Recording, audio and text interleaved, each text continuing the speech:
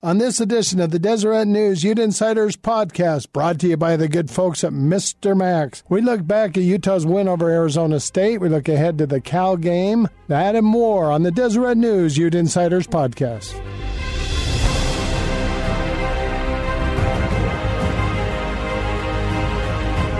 This is John Kuhn, Associated Press writer and author of Pandora Reborn. You're listening to the Deseret News Utes Insider podcast.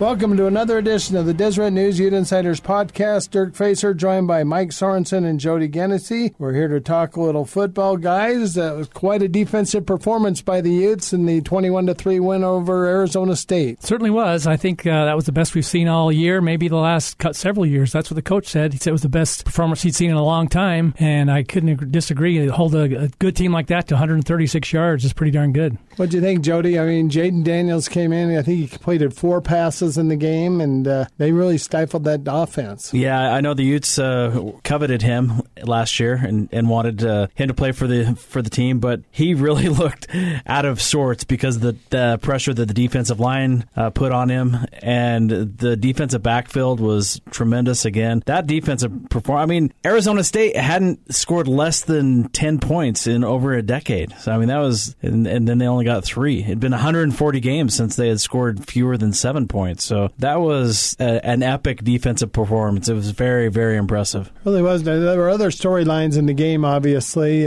one of which was the weather, which kind of wasn't bad for us in the press box. We don't want to rub that in, but it was balmy, 72 degrees and dry. And that was the humor, dry. Yes, exactly. But let's talk about Zach Moss becoming the all-time leading rusher in Utah history. It took a while to get it going, though, didn't it, Mike? It was tough, It looked like, he couldn't even, he was getting 2 or 3 yards, getting negative yards, and I think everybody on the press box who was doing stories on him was getting nervous because he wasn't going to break the record. And then as we're going down to the field in the elevator, all of a sudden we see that he breaks off that 32-yarder and gets a touchdown to break the record. So I think they were keen on him all night. They kind of probably, not that they didn't want him to get the record, but they didn't want him to be the guy, so they were letting them pass, and Utah passed well, so he was just kind of shut down until the very end. Yeah, I have to give Dirk credit because about 3.5 quarters into the game, it looked like he wasn't going to get it. And Dirk said, he's going to 9 yards isn't going to be his longest rush of the game. He's going to break one loose. And sure enough, right after you said that, he went for 32 yards. And it took another takeaway by the defense to get the ball back, too. Everything kind of fell into place right there at the end for it to happen. And I loved Lucky Fotu's quote that he said that we really wanted to get the ball back so Zach could get it. And Austin, you wrote about it as well, that Zach's parents were there, and so his mom was quoted and was on the Pac-12 Network interview. That was really a special moment. That's the first time that they've watched him play in person in Utah, and he's able to finally, at the end, get that record. And it was a neat moment. It was a neat thing. I had a chance to talk to Eddie Johnson, the previous record holder, earlier in the week, and I'm so old now that I covered him back when I was at the Daily Utah Chronicle back in the day, and Eddie Johnson was really happy for Zach Moss and happy a guy like that would be the guy that broke the record. And so now Zach Moss can look ahead to other things and not be asked about the record every week. But he still has a couple other records that are That's there true. for the break, for the taking, and so he's tied with a couple of Utes for the most 100-yard games, and he also just needs one more for a TD record, so rushing record. Yeah, he's had quite the career. He has, and that. Hey guys, let's just jump over to the quarterback situation a little bit, Mike. You've kind of examined that for a story this week, but our friend Tyler Huntley got injured in the second quarter of the Arizona State game, left for a few plays, came back in, played the third quarter, and then didn't play in the fourth quarter. There was some question whether he'd be available for the Cal game this week, but in talking to him yesterday, he simply said, I'm playing. He's a man of few words, and when he says he's playing, I guess we're going to assume he's playing. We'll find out if the coaches, I know they want him to play, but it's a matter if they'll play him. If they might think, if he's at all questionable, it's possible they could leave him out of the game, and, thinking ahead to the next game, they never would admit that, They probably won't do that, but it's possible they'll say, if we can get by with these other two guys and do pretty well and win the game, then we can save him and not let him get more injured, and then we have a bigger, harder game the farther we get Washington. Yeah, we were all at practice yesterday, but, you see Zach Moss and Tyler Huntley, they just, even when they were injured and there was question about whether they were going to play or not, those guys, they definitely want to play. And Tyler Huntley, of course, will never say, I might sit this one out. He wants to play every game, and he's pretty confident about it. And he almost seems incredulous when you ask him that question, are you going to play this week? It's like, yeah, I'm playing. It's that simple. I mean, he wants to be out there. That possession in the second quarter when both of them went down with different injuries, that was kind of a worst-case scenario there for the Utes there for a while. But then by the time the drive ended, they both came back in. And that was probably my favorite play of the game, was when on fourth down when Tyler Huntley came back in and the crowd kind of roars for him to come back in, and he helps get the first down, and then they go ahead and score the second Zach Moss's touchdown. I think that was a pretty awesome moment in that game, and just showed you how much he wants to play and wants to be in there.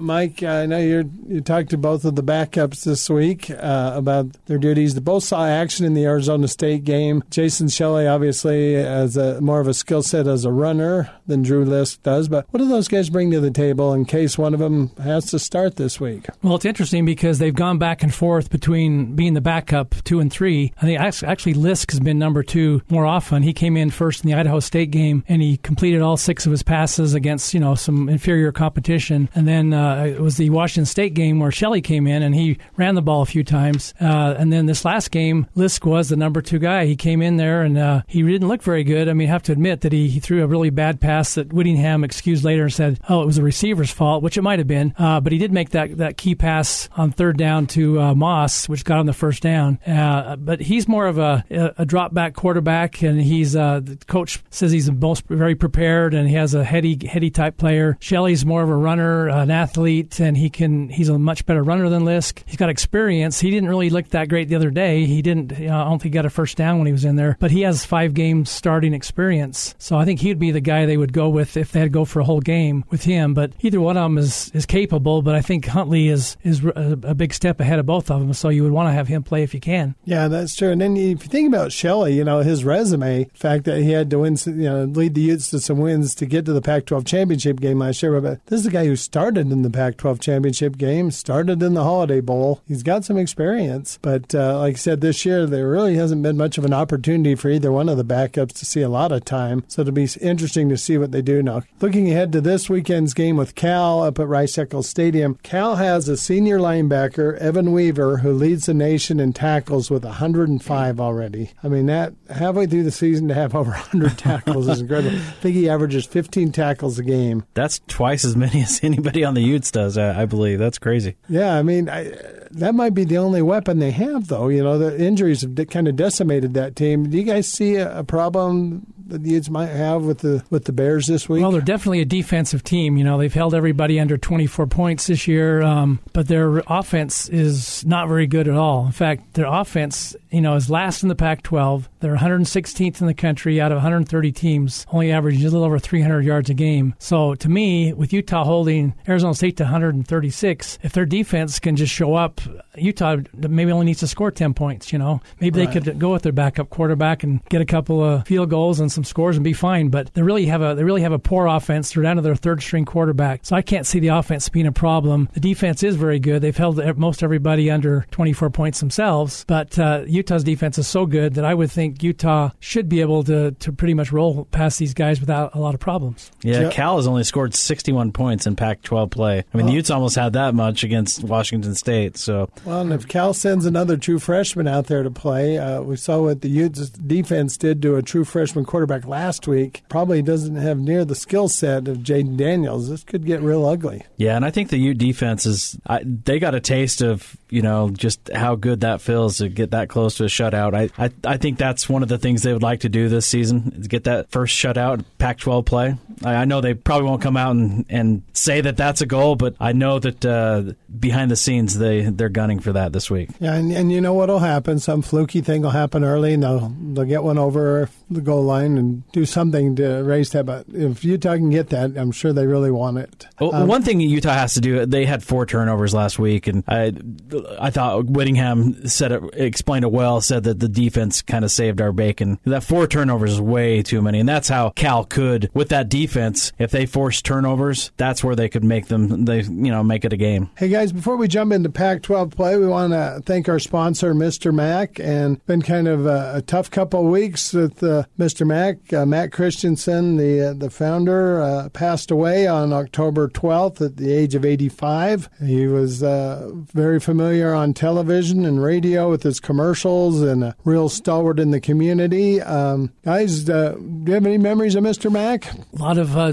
TV commercials, that's for sure. And I've been to his store a lot, so I've never seen him, but at the store, bought a lot of missionary suits for children and so forth. So we're very familiar with the store. But he was a great guy, just from what I could see of him on television. But I never knew the guy. I sported some Mr. Mac suits over in France on my mission, so had my thunder thighs going. They were well-constructed suits. I'll give them credit. Looked really good. Well, I was sharing a story with Jody before we started the podcast. Several years ago, back when we did high school sports for the Deseret News, we had this thing called the Man versus Machine Challenge, where we had Perry's Power Guide, kind of a computer forecasting service for high school games, and we pit him against a celebrity every week to see who would do better, the machine or a man. And I remember we went over to the ZCMI Center back in the day, and Matt Christensen was there, and we were able to get him to be our guest picker, and that was a lot of fun. Great personality. Whether he was telling us the truth or not, I thought he said something about how he read the paper, which was good,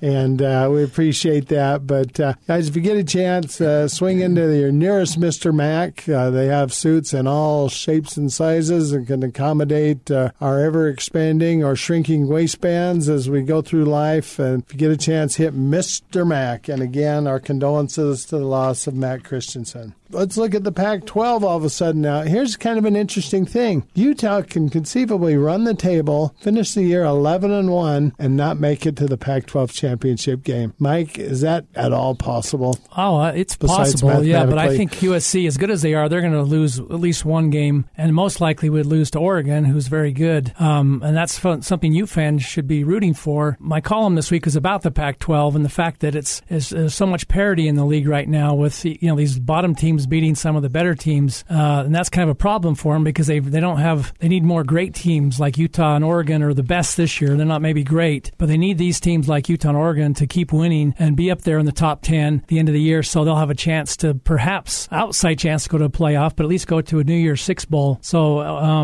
Utah, like you say, they've got to root for Oregon to beat USC and maybe someone else because Utah may not beat Washington. That's a tough game. So they could be 10-2 and not go either. They still would get a good bowl game, but USC's been looking pretty good lately, but last year they lost a lot of late games, so we'll see if they can get through the schedule this year. But Oregon's definitely going to be a tough game for them. I know their running back Marquise Stepp is going to be out for a few weeks. He's getting ankle surgery this week, so that's going to be lost for USC. But they have 3 road games left, including at ASU, and they have that home game against Oregon in 2 weeks. So they still have a tough schedule, but I still think the Utes almost need to win out.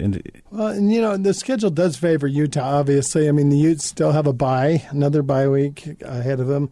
Schedule-wise, the game at Washington's the toughie, but they also have, the game with Arizona, you could argue, might be kind of a trap game too. But, USC, they're at Colorado this weekend. That can always be a dangerous place to play. The USC-UCLA game, is a bigger rivalry game than Utah-Colorado, so anything can happen there. And then they've got that game with Oregon. So conceivably, Utah's got the easier road here, but that doesn't mean anything in this league. We've seen a lot of weird scores this year, and, anything's possible. But the way the Utes are playing defense, and the fact that they have a bye, and USC's got to play, 5 straight games here, everything looks like it might be pretty favorable for Utah to end up in a matchup in the Pac-12 championship game with Oregon. Yeah, the key is getting past Washington because these other 4 games arguably might be the 4 worst teams in the league that the Utah still has to play. So they should win those games, but Washington's going to definitely be a tough one. Jody, do you see, Oregon's kind of running away with the North.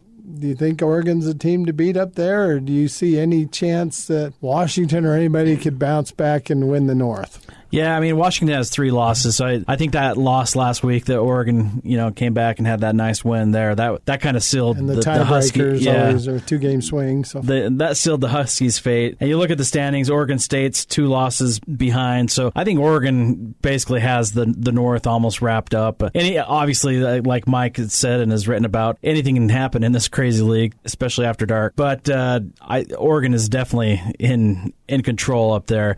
The Pac-12 South is a lot more interesting overall for the race because, I mean, really, there's 3 teams that still have 2 losses. Colorado has 3 losses.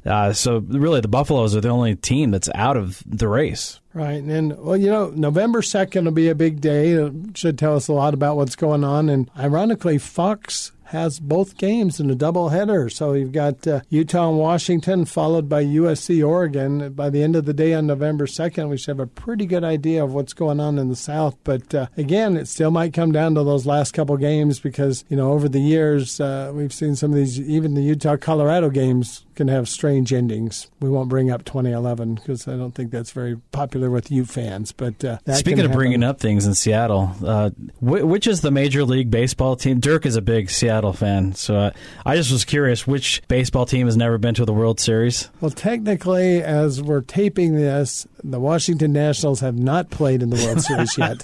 So there's 2 teams, but the beloved Mariners will be standing all alone for the first time. They get to have a unique something, even if it's negative.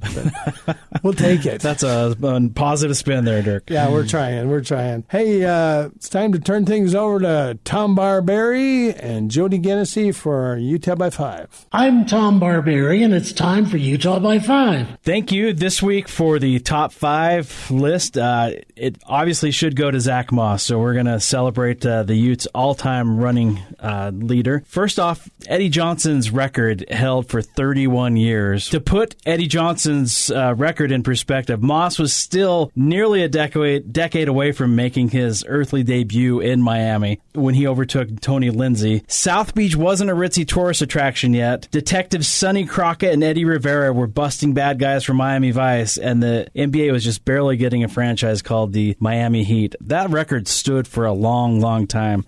Second, like we said earlier, it was awesome that Zach Moss's parents were there. I thought it was really nice. His mom had some great quotes. Said it was truly a blessing. It was really neat that he was able to come out there. I know that Eddie Johnson is going to be there in attendance this week, as Dirk has said, but it was really awesome that he was able to do it there for his parents. She said he's just been a blessing, and I thank God how he has blessed him and how he's been able to do what he set out to do. And Zach Moss just plays like he feels like he's being blessed, and I love his attitude, and it shows where he gets it from his mom. Number 3, not shockingly, Moss's NFL value seems to be rising.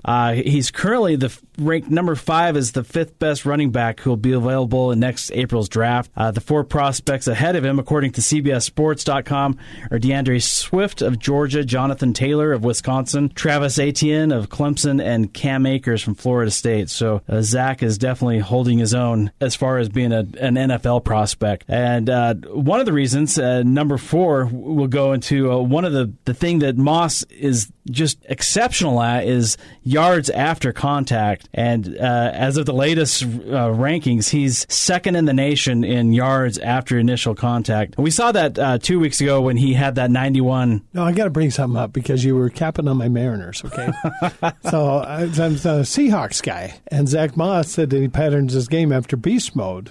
So he likes to run through people. All right, well, I'm going to have to ask him if he has some Skittles we can have. Exactly. I just wanted to throw that in just to even the score with Seattle. He looks like beast mode. I mean, you're going to have 2 guys bringing him down at least because he usually just powers through that first guy. And then I was really impressed with the way ASU played against him, honestly, because he would get a couple yards and then he would get a loss, and it took a long time for him to finally get that breakthrough. Right, and once he gets it going, though, like he did on the record-breaking touchdown run, he just plows through people. Yeah, and even though he hasn't been at 100%, I know maybe this past week he was, but his speed is still there. He's, for as powerful as he is, he still has that nice quickness for a running back. So kudos to Marshawn Lynch for helping Zach Moss. So anyway, sorry to interrupt you.